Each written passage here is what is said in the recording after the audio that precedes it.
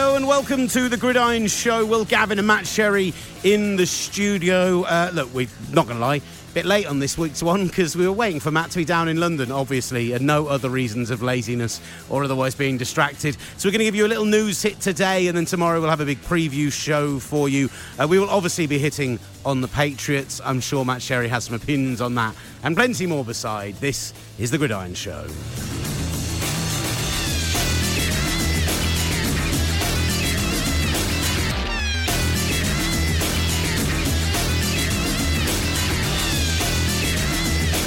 Hello, welcome to the Gridiron Show. Will Gavin, Matt Sherry in the studio with me. Hello, Matthew. How are we doing? I'm very good, Willie. How are you? Yeah, not too bad, buddy. Not too bad at all. How you're back in London again? I'm always here now, mate. You're a mover and a shaker. That's what you are. Loads of moving, loads of shaking, not much success. Oh, that's not what I want to hear. I want to hear that it's all success. It is actually all really exciting, but There are so many things that we will, in the long term, tell you about what's going on with Gridiron, including some changes to the podcast as well, which are going to be, hopefully, if it all comes off, genuinely brilliant and really exciting for everyone who's a fan, plus loads of cool stuff around the magazine, etc. as well. We've just got to sit on it and wait on it. But the book's gone now, at least, right? yeah, so at least that part just literally met the publishers today, going through the first edits. So yeah, were there many notes? Not really. Truthfully, I'm not just saying that. They really weren't. This isn't just braggadocious Sherry coming out. No, it's not. I mean, the facts are the facts, and we should apologise now for the lack of NFL 100 shows the last few weeks. Every show that we were planning to produce will happen at some point, and it might be that we run them on into the off season because it's good content in the off season anyway, but just a lot of things are happening at the moment that just mean it keeps getting bunted down a list. But all the audio's there, all the plans are in place. We will do the shows that we intended to do and probably do some more, which I think was the plan anyway, to extend it on. Now, we've got plenty of bits to kind of cover off in the show that we can get to from last weekend, some games that are still worth talking about, even though we're a fair few weeks removed, a few nice bits of news and stuff as well. Should we talk about the Patriots stuff right at the top, just to get it out of the way? Because it's obviously something that I know has been frustrating you. It's been an interesting old week, because there are some people who will tell you that we should be taking this seriously because essentially it is cheating, even if it's only accidental cheating. And there are plenty of people who I think sit very much on the end of the scale that we are, that are this. Before you get into it, I'll give you my position on it. I think that there should be some kind of punishment handed down for the fact that they didn't alert the Cincinnati Bengals to the fact that this was happening, and they did illegally tape the sideline. You can blame it on a freelancer as much as you want, but it's your responsibility as the person employing that person to let them know what they can and can't do as they are representing your team. But the idea that they were taping a Cincinnati Bengals sideline in order to gain more of an advantage against them next week, a team who have won one win all season, admittedly, the original gate. I think, was it the first ever NFL gate? Do we think yeah, it would have been the first gate. I mean, there was controversy. Yeah, obviously there was, but the first time we applied that ridiculous terminology. I think it was, and then you had Bounty Gate after that. I think it was the 4 and 12 Jets. So actually, you've got some priors to doing it to pretty rubbish teams. But I don't know. It all feels like people who understand how these kind of documentaries are put together will understand that the guy was just... That people are going, well, why was it 8 minutes? It's like, because it's B-roll. He's got nothing else to film. And what you do when you've got nothing else to film? You film something for cutaways. And I bet of that 8 minutes, they would have used 4 seconds in the final edit. So I can't let myself get too angry about it. But, I know that you've seen some absolute nonsense around this week. Yeah, I mean, so much nonsense. I mean, the best theory, my favourite theory, is that the whole Do Your Job series, every one that they've produced over the last 18 months, was all building to this moment. Because that's the only explanation I've seen people say. But you've just played the Ravens, the Texans, and the Chiefs in recent weeks. And the reason that the normal film crew wasn't there is because they were in Kansas City for the game as well. Usually it would be the Patriots' own film crew. I mean, it is just an unfortunate misunderstanding that happens to surround a team with a dark past on scandals. And you can have your opinion on the original 2 scandals, and I'm sure everybody does. But this is completely different territory. It if they were trying to cheat, this would be their one shot. They're only going to produce one do-your-job series on the Advanced Scout. I don't think they would pick the Cincinnati Bengals. I mean, it's just, some of the reaction is just insane. And the other element is, first of all, if there was any value to these signals, which there isn't in the modern generation, and you were going to spy on the opposition doing it, the New England Patriots could afford to buy a ticket in the stands, sat directly behind a coach, and get somebody to do it with a camera phone, which would be a much better view of the actual signals. I mean, the idea that they would purposely, and even like reasoned people, and I hate to name him, Ed Malley, who I know well, is like, oh, if anything, this is just more evidence that they've been doing it for 20 years. It isn't. There's no... why would they do it? Who did I see really going off on one? There was somebody I saw on Twitter who was saying, I think it might have been Jeff Schwartz, who was saying that, isn't it funny watching people absolutely get apoplectic about this, rather than accepting that this team for the last 18 years has outcoached, outthought, and just outrun a franchise compared to anyone else in the NFL. And I think you go over all of it, whether it is Deflategate, whether it is the original videotaping, everything to me is an indication of a team who know how important the finest of margins are and will push it all the way to the line, and every now and then have stumbled across it. And when they do, they should be punished. But I don't think this is one of those occasions. And B, I think that, what were they going to gain from it, really? What I want to know, as a separate question... Does it taint a victory over the Bengals this week? I think any victory over the Bengals is tainted just by the fact that it's not something to celebrate. I want to know as well, and I guess it's the Patriots, at what point was there so much moral fibre attached to the NFL? Because, writing this book, the Oakland Raiders players from the 70s and 80s will tell you about the sign in the locker room that if you're not cheating, you're not trying. I mean, that's a celebrated team that went so far and beyond cheating and injured players and did lots of things. And it's really interesting to me the way... There are so many examples of teams who've done some pretty nefarious things over the history of the NFL who are celebrated. But with the Patriots, it's this absolute outrage. And let's be honest, as I've said on the NFL 100 show, spoke to people for the book who've said to me that Spygate in the first place was league-wide. The Patriots just got done for it because they refused to stop doing it, basically. I mean, the league warned them. I don't want to get into an argument over all of them because it's all a little bit ludicrous. But to even suggest that this is remotely similar to number one is one of the biggest stretches in history. I mean, Bill Belichick is a lot of things to a lot of different people. He isn't stupid. And he certainly isn't stupid enough to have a guy in a Boston Bruins jumper video record the sidelines in some clandestine operation from a packed press box. How are you feeling about the actual performance last weekend, about the loss to the Chiefs? I mean, I know we will get into officiating in a moment in general over the PI stuff because there is an interesting news story around that that's emerged over the last day or so. But officiating obviously played a huge role on this game. We saw a couple of touchdowns wiped off the board, which would have affected how the ensuing plays would have gone. We saw to name all of the calls in this game that were wrong, particularly in the second half. Equally, the old adage, you've got to play better than the ref's ref, and there were clearly problems on the field, whether it was drops, whether it was further communication issues. I feel like with the Patriots offense, what it's been this season compared with other years is that the Patriots have always been brilliant, and we talk about this all the time, of using the first 4 to 6 weeks of the season to figure out what their issues are and then play to their strengths. This season, it feels like across the offense, the receivers are worse, the line is worse, the running game is worse, the quarterback is worse, and so there's nowhere that they've been able to step up and cover for the other holes that have come up. I still feel like that defense is good enough that they can go and win games in January, but increasingly you've lost to the only 3 kind of playoff-worthy teams that you've played this season. Yeah, it's a concern. I mean, this game in particular really didn't surprise me. I mean, I think I made clear last week I thought that the Chiefs were playing the Patriots at a really good time. They proved out in the game.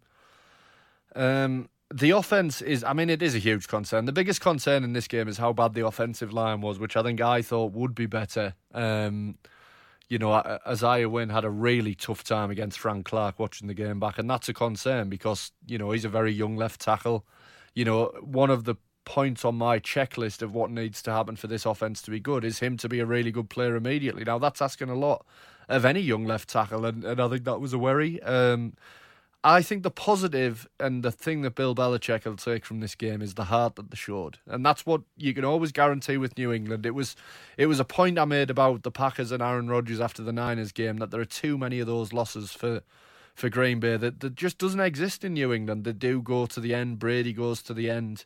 And I think that was a real positive. But, right now, as proven in the 3 games, they are a decent way behind the other teams in the AFC. Now, the record doesn't say that they are. But they are, but that doesn't mean they will be in 4 or 5 weeks. And Mohamed Sanu is the key.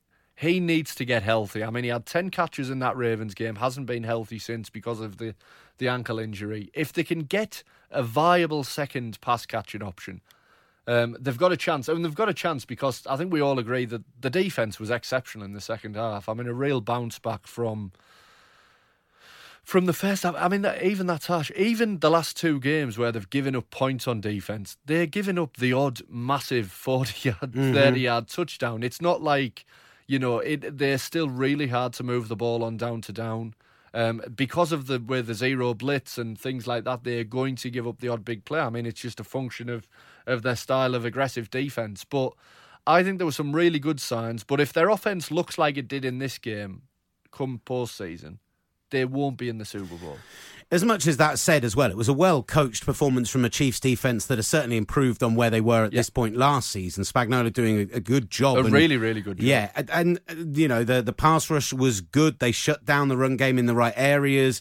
I thought that they played the Patriots in exactly the right way. They actually doubled Edelman, which other teams seem to have forgotten to do. Yeah. They just did everything you had to do in a game. They weren't too aggressive, and I thought they were impressive. And as much as the Chiefs have had some bad losses this year, nothing quite as bad as we saw from the Texans against the Broncos this weekend, that it feels like all of those teams outside of those current top 2 seeds feel like they have those horrendous games in them, but also have a game where they can beat a world beater. Yeah, it's the consistency that people are looking for. And I think that's why I was impressed with the Ravens this past weekend, because it was a game where they only got 118 yards on the ground, which is basically half of what they've been achieving in any other game this season.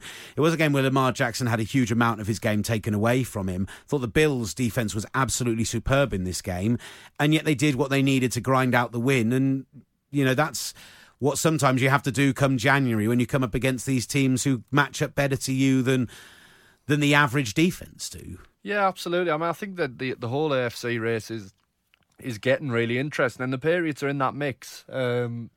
I still think the Chiefs, if their defence plays as well as it did against New England, they are tough to beat. Yeah.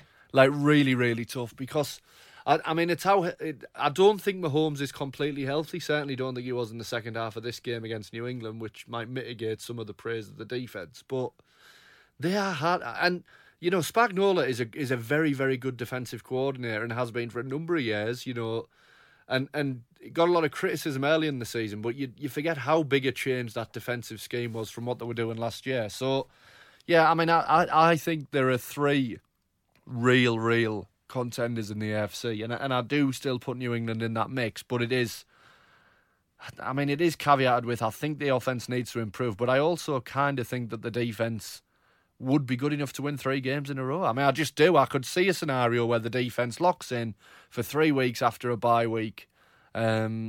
But yeah, I mean, it's going to be fascinating. Next week against the Bills is going to be a huge game as well. I still think Titans-Texans twice over the next 3 weeks is a fascinating one to watch out for as well. And let's not forget the Steelers resurgent. It's an interesting AFC suddenly from where it was 3 or 4 weeks ago. Just to focus on the game of the season from last weekend, the 49ers 48-46 win over the New Orleans Saints, reminiscent of their NFC divisional round game of 2012 with Alex Smith and the 4 lead changes in the fourth quarter. Any of those, I almost went back on the NFL UK Facebook page on Sunday night, Monday morning, just to say, sorry, all those people who shut me down for saying George Kittle was the best tight end in football going into the season, are you still telling me that Travis Kelce or Zach Ertz is a better all-round tight end? The play he made on that, where he essentially said, if you've seen or heard his interview with Peter King afterwards, where he said, I was glad he grabbed the face mask. I knew I was going to run for another 10 or 15 yards, and I was going to get another 15 yards on the end of it, and he was coming with me if he was going to keep holding on. I thought the play design was excellent on not just that, but throughout the game, and it was really good fun watching Peyton and Shanahan go back and forth. And I guess what really stood out for me in a game that turned into a shootout where Drew Brees showed that he can still, win in those kind of games and was unlucky to be on a losing team, is that Jimmy Garoppolo played really, really well. Like, there were a couple of game management issues late on, which still I think could be a problem for the 49ers. But overall, I thought it was Garoppolo's best all-round performance and carried them to the win in the end. And I was impressed. Yeah, I mean, Garoppolo made the plays when he needed to. I still thought the game plan ran through their running game, but that's the way it's going to be with I said Mike and Kyle Shanahan offense.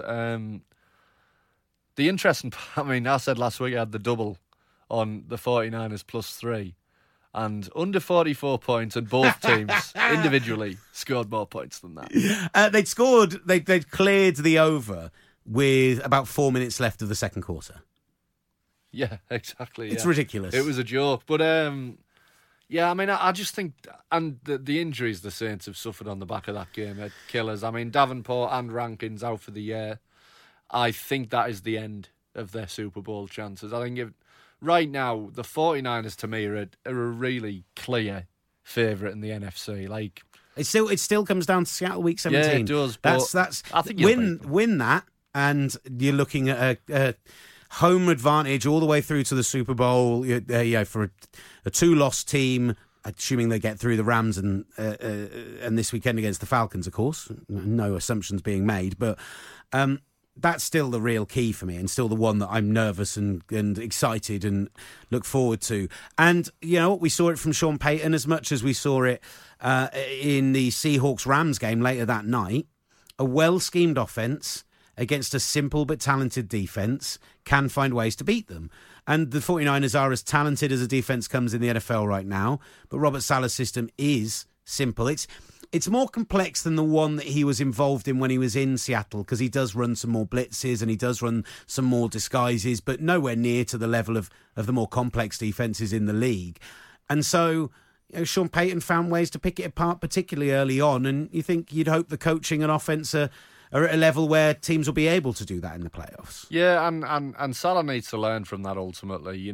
I always get worried when I hear, and it was written in the piece for Gridiron by Nick McGee when he put it together after having interviewed a couple of guys on that defence.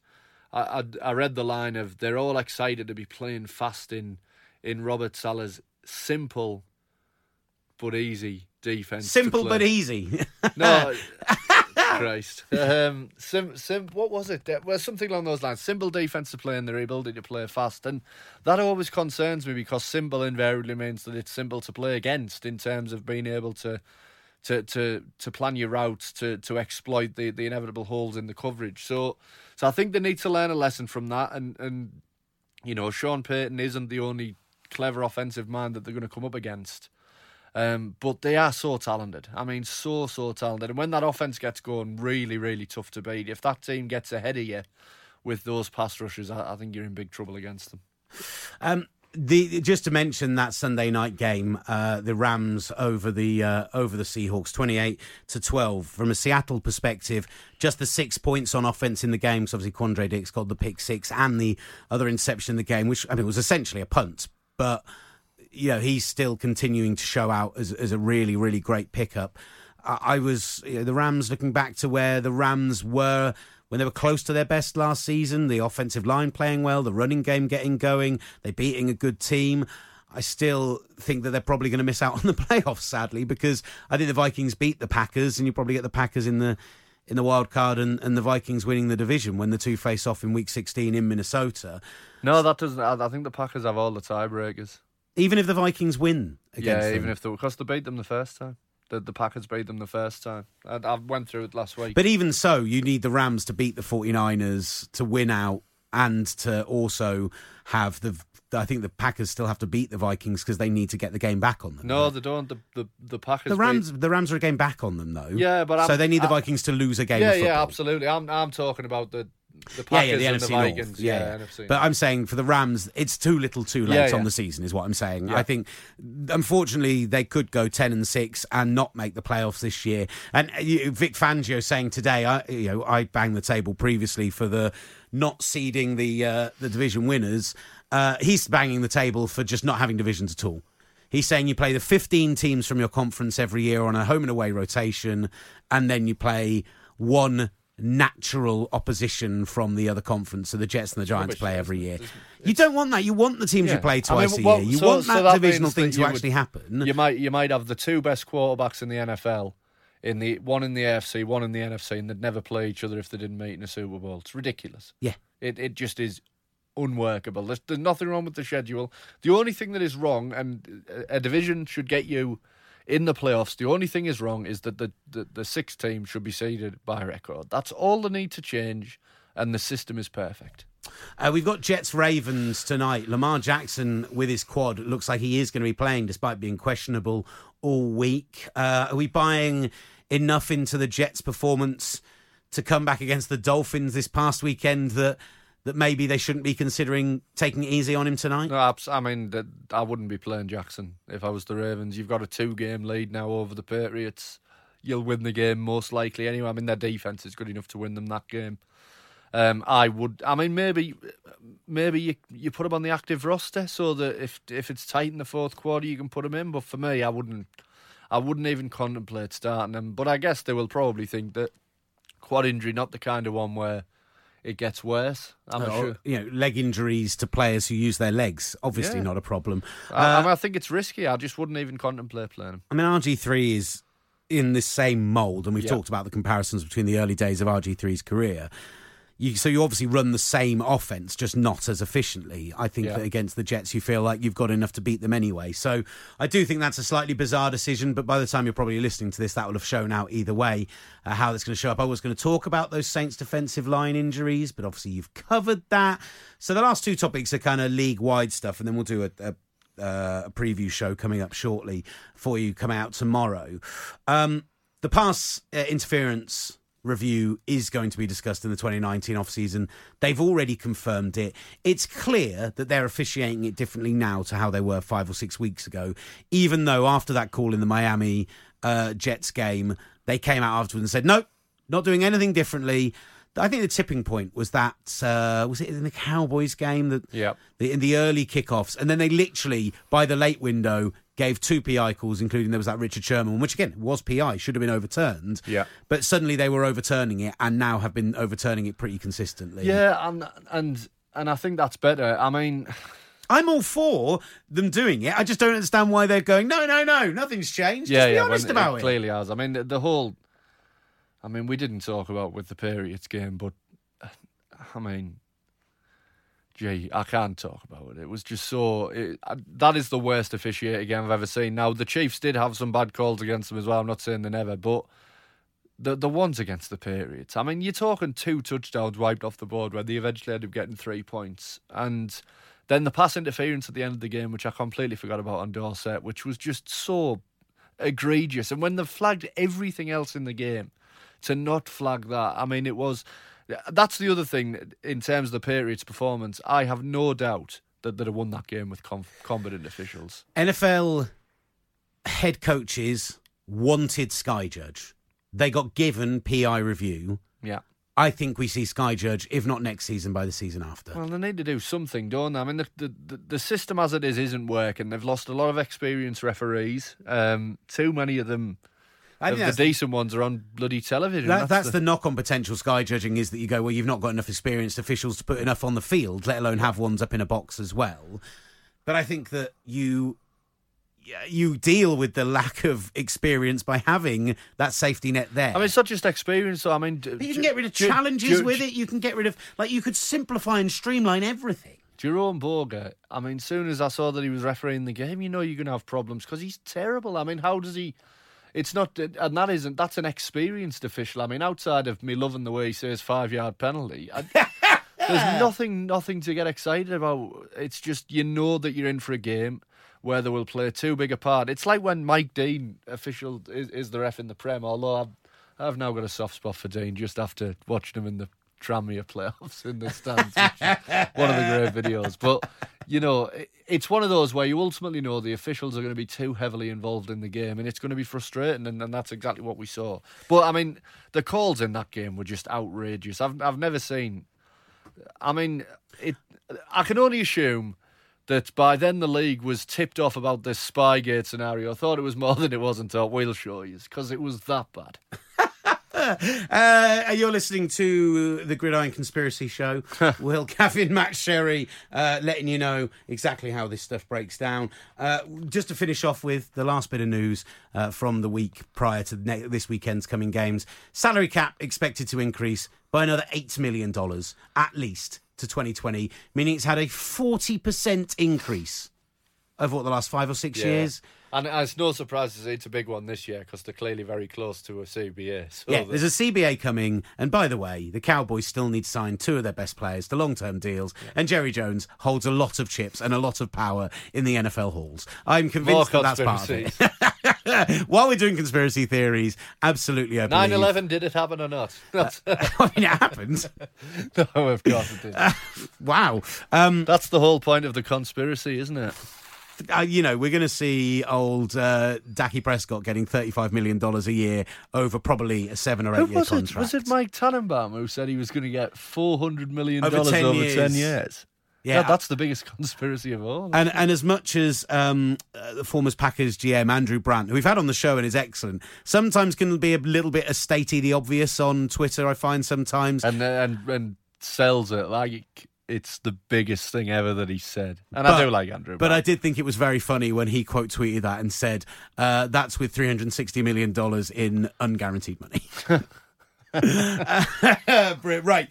Thank you for listening. It's been our little news roundup, a little blast for you on a Thursday evening. We'll have our preview show coming up, and Sherry and I are going to watch election coverage, drink ourselves into a stupor, and record as many editions of the NFL 100 pod as we can cobble together for you to come out over the coming weeks. That should be a real treat for you. Who knows what the quality is going to be like? But in the meantime, as always, give us some love on Twitter @Gridiron, on Instagram @UK Gridiron. Rate, review, subscribe, and we'll be letting you know tomorrow just how our night out with Jeff Reinbold goes tonight. That's if he turns up. Of course. After a night out with Ollie Wilson. He has just messaged me saying where and when. I will be mortally offended if he goes out with Ollie Wilson on one night and then not with us the following night. Love you, Ollie. Thank you for listening. This has been The Gridiron Show. 4 days like no other. A festival like no other. For a bookmaker like no other. Betfred. Get up to £40 in free bets when you sign up using promo code CHELT40 and stake £10 on any Cheltenham race. Betfred. At the heart of Cheltenham. 18 plus, new UK customers only. Available from March 6th to March 13th. £30 free bets credited within 10 hours of first bet settlement. Extra £10 free bets credited if first bet loses. Full terms at betfred.com/promotions. Keep it fun. BeGambleAware.org.